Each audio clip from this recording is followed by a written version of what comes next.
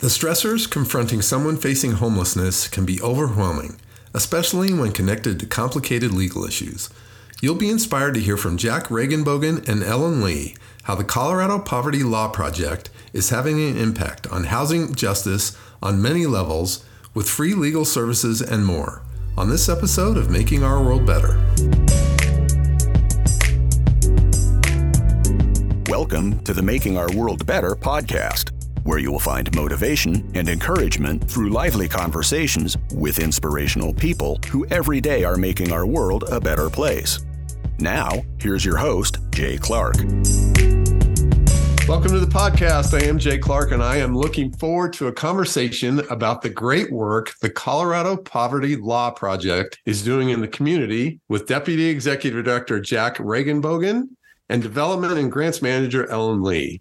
Ellen is passionate about communicating the Colorado Poverty Law Project's mission and impact to donors. And prior to joining the organization, she spent years fundraising for human services organization and holds an MA in arts management from Carnegie Mellon University. Jack is responsible for developing and supporting policies to improve the housing security of low-income Coloradans and has built up expertise in evictions, landlord-tenant law, mobile home park policy, and affordable housing. Can't wait to hear more. He also assists with the Colorado Poverty Law Project's administrative and development functions. He earned his JD from the University of Pennsylvania Law School in 2015 and his bachelor's degree from the Colorado College in 2012. Jack and Ellen, welcome, and thanks so much for being here. Thanks so much for having us. Yeah, great to be here.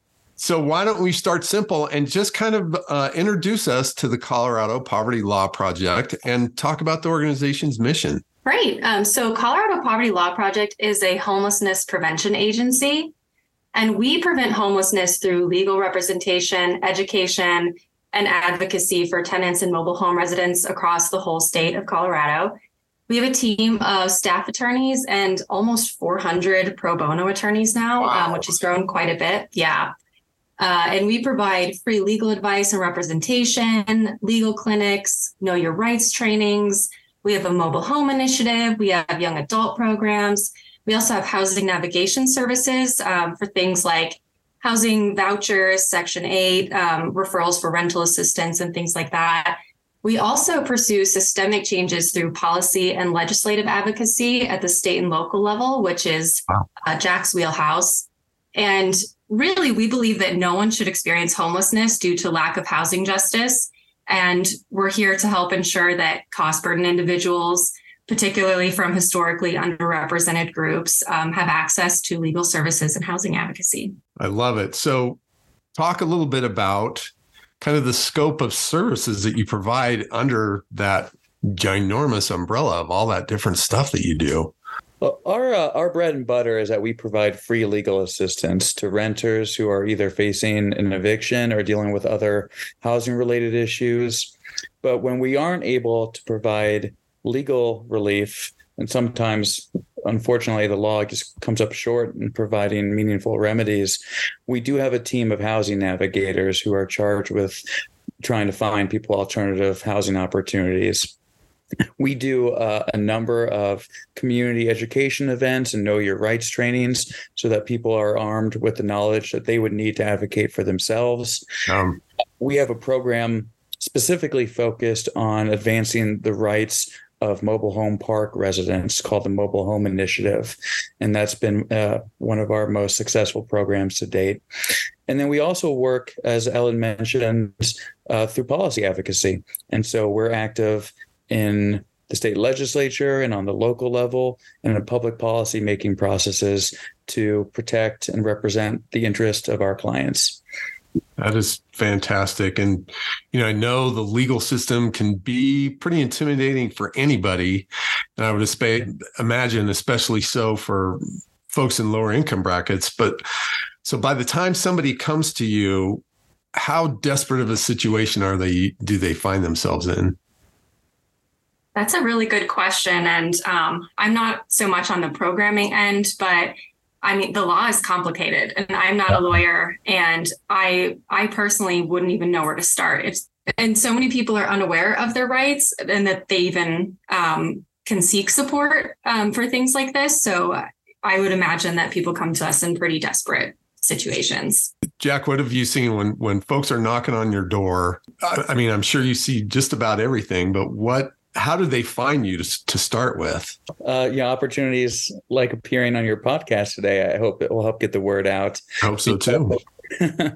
Because I do want to stress, if you're a listener tuning in right now and either you or someone you know could benefit from free legal assistance with a housing issue, it's definitely quite helpful when people come to us earlier rather than later. Unfortunately, we are often contacted by people when it's one of their worst days, and right, it's with the imminent prospect of housing insecurity or even homelessness. And we do everything possible that we can to try to prevent that from happening. But the options become more limited the longer it takes for us to connect with someone. Wow, that's interesting. So kind of walk me through when somebody finally does find you. I know there's no such thing as a typical case, but if somebody finds you, kind of walk us through the process of how you reach out and then elevate them and help them with all this stuff that they have to deal with. Well, the best way for people to get in touch with us is through our website, copovertylawproject.org. And you'll see on that website that we have an intake form available in both English and Spanish. Awesome. That allows people the opportunity to provide information about what's going on. It can also include attachments or documents for us to review. And then we have just a brilliant team of intake staff who are compassionate and understanding and realize that there may be more than just housing issues that are going on. And so they are also very adept at connecting people with the right community resources to help out, even if it's not a housing related issue. But once someone submits an intake, our team will review and we'll reach out to that person.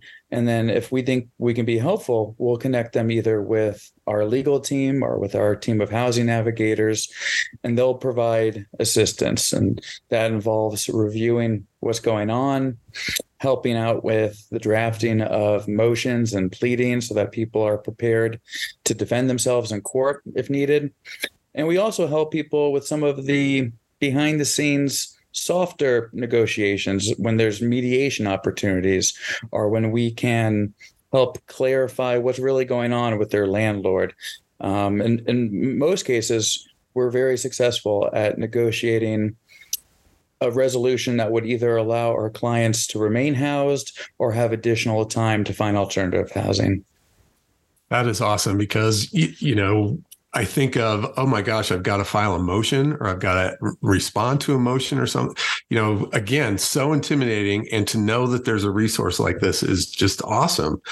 But, one thing I'm curious about from both of you is that, the new mayor, our new mayor, Mike Johnson, has basically declared homelessness as a state of emergency. And affordable housing is such a big deal in Denver, like it is in a lot of places. But talk to me a little bit about how you've seen that evolve over the last 2 or 3 years with the affordable housing issue.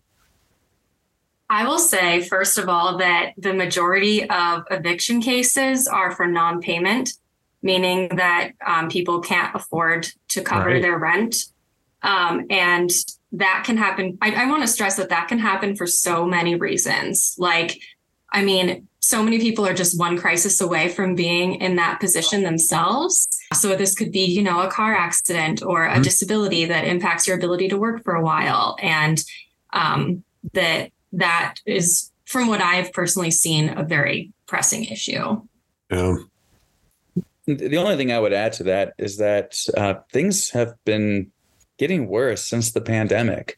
We all know the economic catastrophes that were wrought because of the pandemic and the unemployment. And there were temporary programs, rental assistance that was made available by the federal government and additional funding for eviction legal defense. And that did help curb the tide of potential evictions. But most of those resources are going away. Right. What we've seen in the last year are evictions being filed at anywhere from 50 to 100% the rate that they were being filed before the pandemic. Wow. We personally have witnessed unprecedented, historic increases in the number of intakes that we are receiving. Sure. And several of those intakes involve debts that accrued 1, 2, 3 years ago, still, debts that were accrued during the pandemic. Right. So things right now, I think, are looking a little bit concerning. Sure. And our hope is that public policymakers don't think that the issue has been resolved, because there was that short-term federal relief that was helpful, but it hasn't been enough. And there's more interventions that are needed. And I'm sure, I know the moratorium on evictions ran out. Gosh, that's been over a year now. So that had to cause a big spike for y'all. But talk to me a little bit about, the network that you guys have. I think it's super impressive, this kind of network that you've built with housing navigators and service providers and funders, again, in a super complicated arena. It looks like you all have managed to bring together a great consortium of folks to kind of tackle this problem from a legal standpoint. So talk to me about your network a little bit. I would say overall, the goal is to provide what's called wraparound services, meaning that, it's never one particular issue that someone's experiencing. Usually there's several variables that go into someone's circumstances and why they're experiencing housing insecurity. So we work with a wide array of partners to refer out for things like rental assistance or food assistance or mental health services, to just really try to provide more holistic support. And one of the most important things we do too in regards to partnerships are working with partners and legislators on policy work. Yeah. And this is one of the biggest, I feel, most important things that we do. And Jack, I can let you talk more about that. Thanks, Ellen. And just to add to what you're saying, we really do everything in collaboration with community partners. And fortunately, Denver and the broader Colorado communities are blessed with a robust network of service providers and policy advocacy groups. And so just to name a few, the Colorado Coalition for the Homeless is doing tremendous work providing affordable housing. Yeah. We've partnered with groups like Colorado Children's Campaign on legislative efforts. We work with community organizing groups such as 9 to 5, particularly in mobile home park space. And we directly inform our policy priorities based on the real life challenges that our clients face. And so our clients are such a valuable part of what services and what advocacy we pursue. Just this past year, for example, we were able to advance several pieces of legislation, including one bill that will allow people to participate in their eviction virtually, so that if they aren't able to appear in court in person because of childcare or employment or their jobs, then they will still have the opportunity to appear either via telephone or online. And so that's predicted to significantly reduce the default judgment rate, or the rate of people who automatically lose their eviction because they aren't able to appear. So I love it. So you guys are doing stuff on a granular level, from helping somebody with an intake fill out paperwork or find someplace to stay that night. And then you're doing stuff on a big scale that's going to affect things on the legislative side. And let me ask you, this is not necessarily just an urban issue in Colorado, is it? No, it is not. In fact, some of the hardest cases that we hear of are happening in the rural areas. There's been a lot of reporting lately that's focused on Colorado's what's called legal deserts, but there are a number of counties where there are anywhere from 0 to 5 attorneys available to help the entire county. And so one of our goals in terms of the strategic growth of our organization over the past couple of years and into the future is to expand our scope of services so that we're able to meet the needs of rural Colorado even better. Yeah. And that was also one of the goals underpinning our efforts to expand virtual participation in evictions. Genius. Love it. It's been this is hard, heavy work that you guys do. And I know, a lot of people in nonprofits, what keeps them going is the successes and the difference they make. So are there any favorite success stories that you guys could share about, that really shows the work that you do? We've had a lot of, I would say, legislative success recently that is really important. And I can let Jack talk about, because we've been involved with some pretty landmark legislation. Jack, do you want to talk about that? One of the bills that we worked on in partnership with the Coalition for the Homeless this past session, it was Senate Bill 184. And what this bill does is it expands opportunities for rental applicants who otherwise might have faced barriers because of their credit score or because of their incomes. Yep. In fact, I'm not sure if you're a renter, Jay, or if you've rented in the past, but it's become fairly ubiquitous in Colorado and across the country that in order to be eligible for rental housing, a person would have to demonstrate that they earn 3 times or more the cost of rent. And I can understand why a landlord would want to ensure financial solvency of their prospective tenants. But at the same time, that's just not the economic realities that we have as a state. In fact, more than half, or about half of all of Colorado's renters are facing housing insecurity, meaning that they're spending more than a third of their income on housing. And about a quarter of all renters in Colorado spend more than half of their income towards housing. Wow. So under that 3 times requirement, so many people that we were trying to help were being priced out. And part of the legislation that was passed says, no, a landlord can still ask about someone's income and they can still verify that they earn at least 2 times or more the cost of rent, but they can't require or consider income above that amount. As long as someone's earning at least twice the cost of monthly rent, then they would be eligible for that housing. And we're one of the first states, I think the first state, the only state in the country that has passed this type of policy. Salud.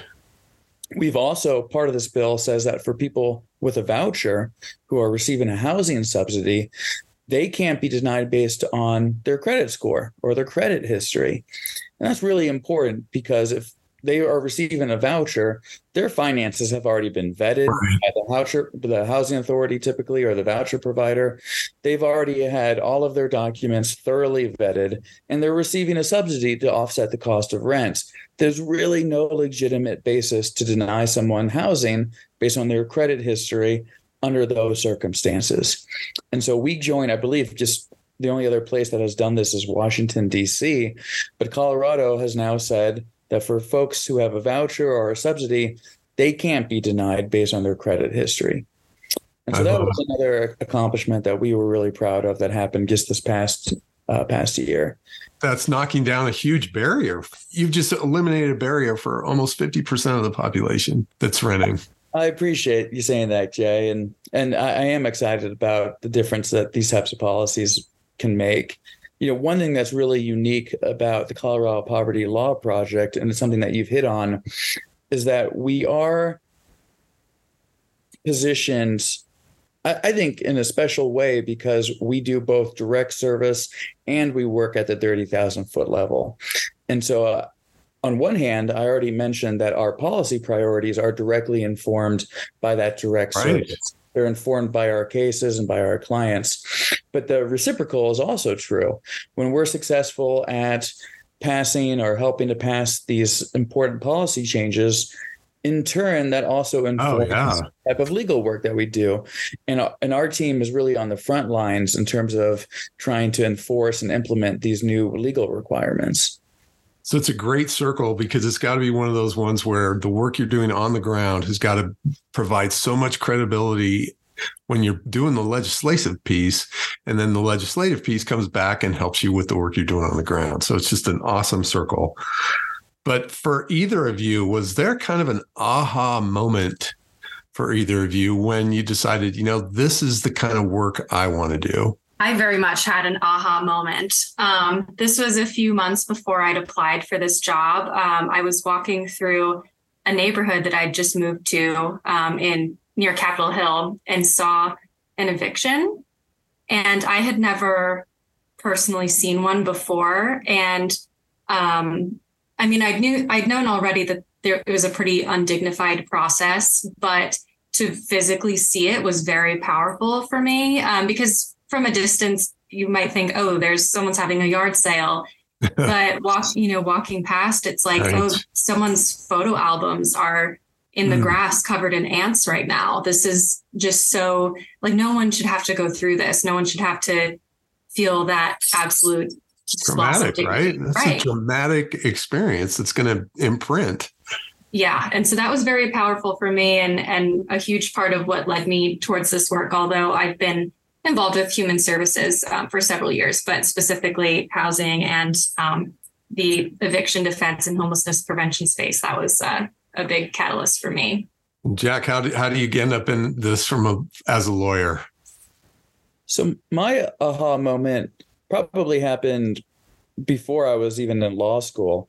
When I was an undergraduate student down in Colorado Springs, my time there coincided with the city of Colorado Springs considering their version of a no camping ordinance, which has been a hot button issue that's been controversial in Denver and in several places throughout the state. But in Colorado Springs at that time, it was arguably even more concerning, simply because there were just so few beds available in the city that by definition, even if every person experiencing homelessness tried to comply with the law, they wouldn't have been able to. There just weren't enough beds.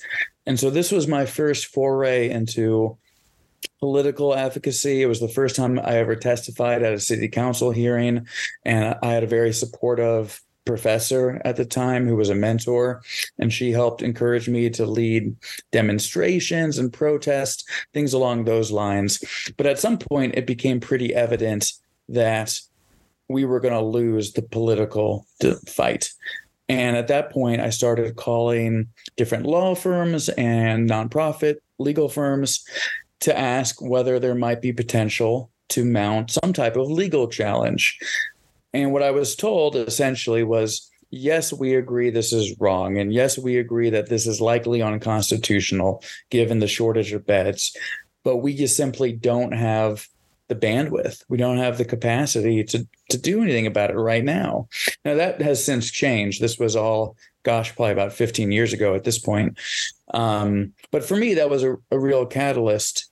And it's what inspired me to want to go to law school and ultimately to come back to Colorado and to see if I could be helpful in trying to play some small role in addressing these issues. I was previously working for a different nonprofit, but had the privilege and the opportunity of working with Colorado Poverty Law Project, and was just enamored by the client-centered model of rendering free legal assistance. And so I was very privileged a couple of years ago when I had the opportunity to join this team. That's fabulous. Well, I always say in a perfect world, you guys would go out of business, right? But that's not going to happen. Right. So what is a big audacious goal that you have for the project? So when I joined 2 years ago, I think I was maybe the 8th employee here. And by now we have, I want to say about 25 employees. Mm-hmm. So we've grown so quickly. So I think the most audacious desire right now is just to maintain our growth in a sustainable way so that we can continue providing the high quality services that we can offer.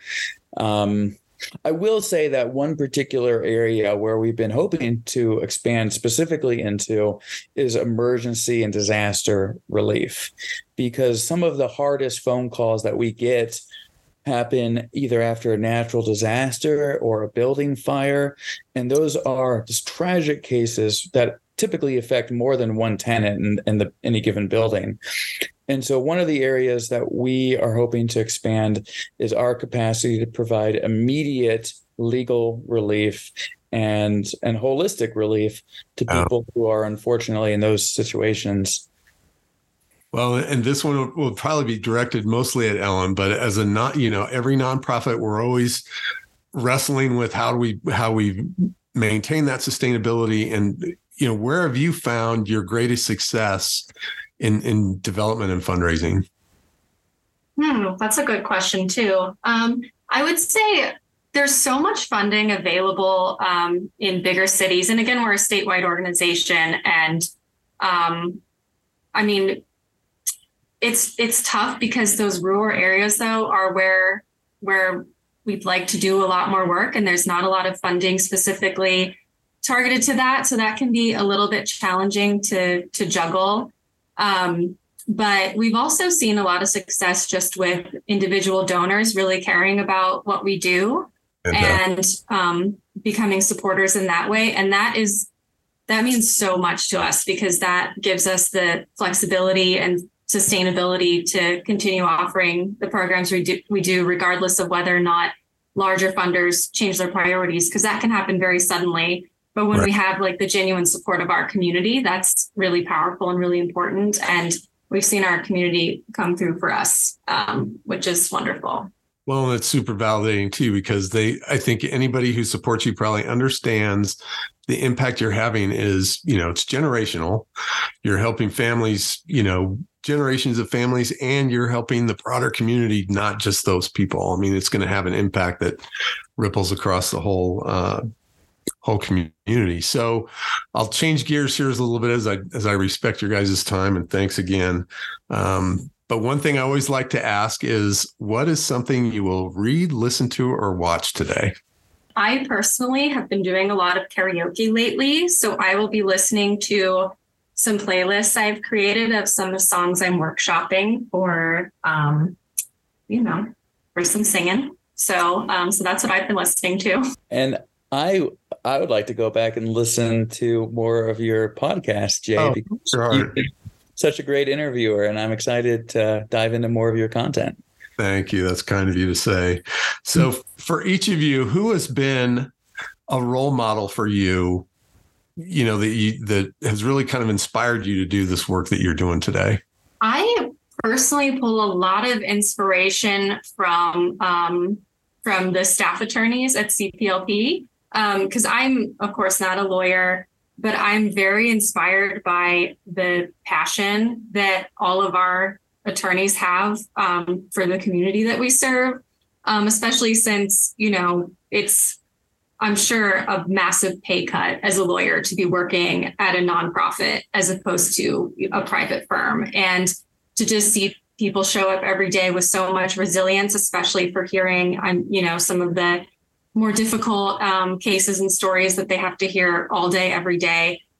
Just their willingness to show up and to support is very inspiring to me. And that's one thing that helps keep me going too. Yeah. And in my case, I've been blessed with a number of really incredible, supportive professional mentors.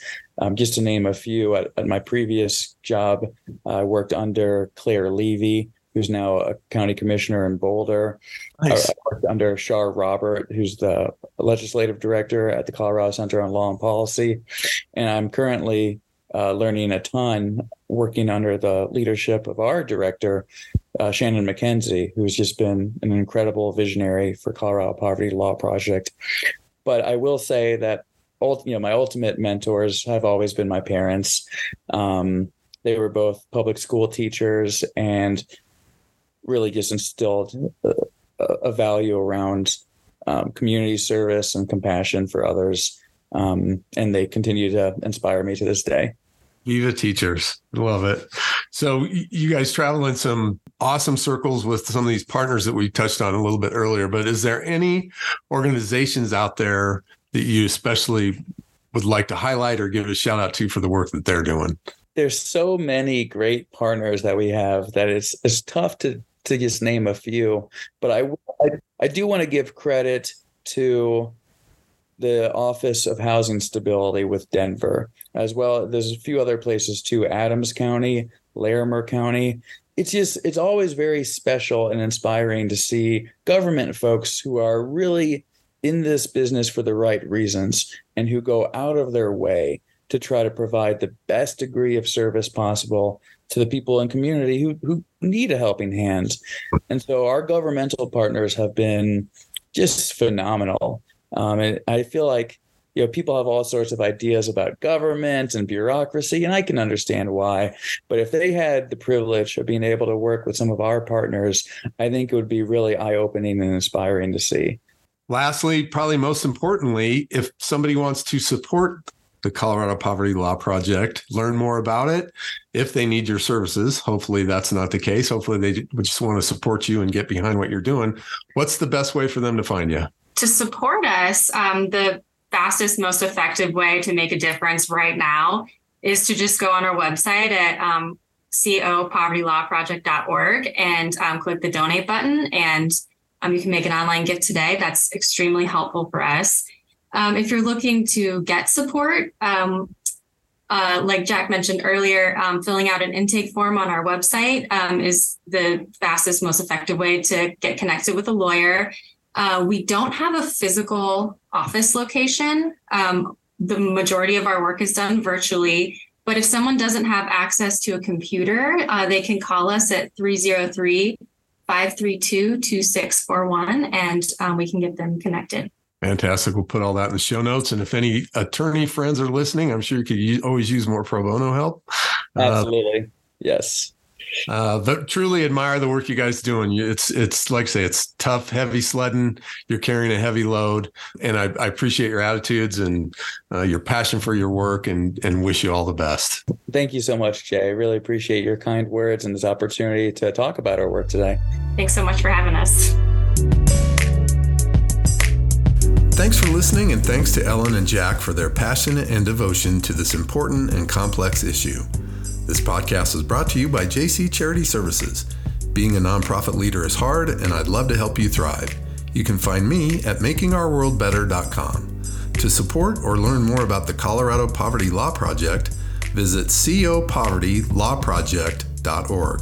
Check the show notes for links, and if you enjoyed this podcast, we'd be grateful if you'd share it with a friend. Until next time, I hope you're inspired to find a way to make our world better.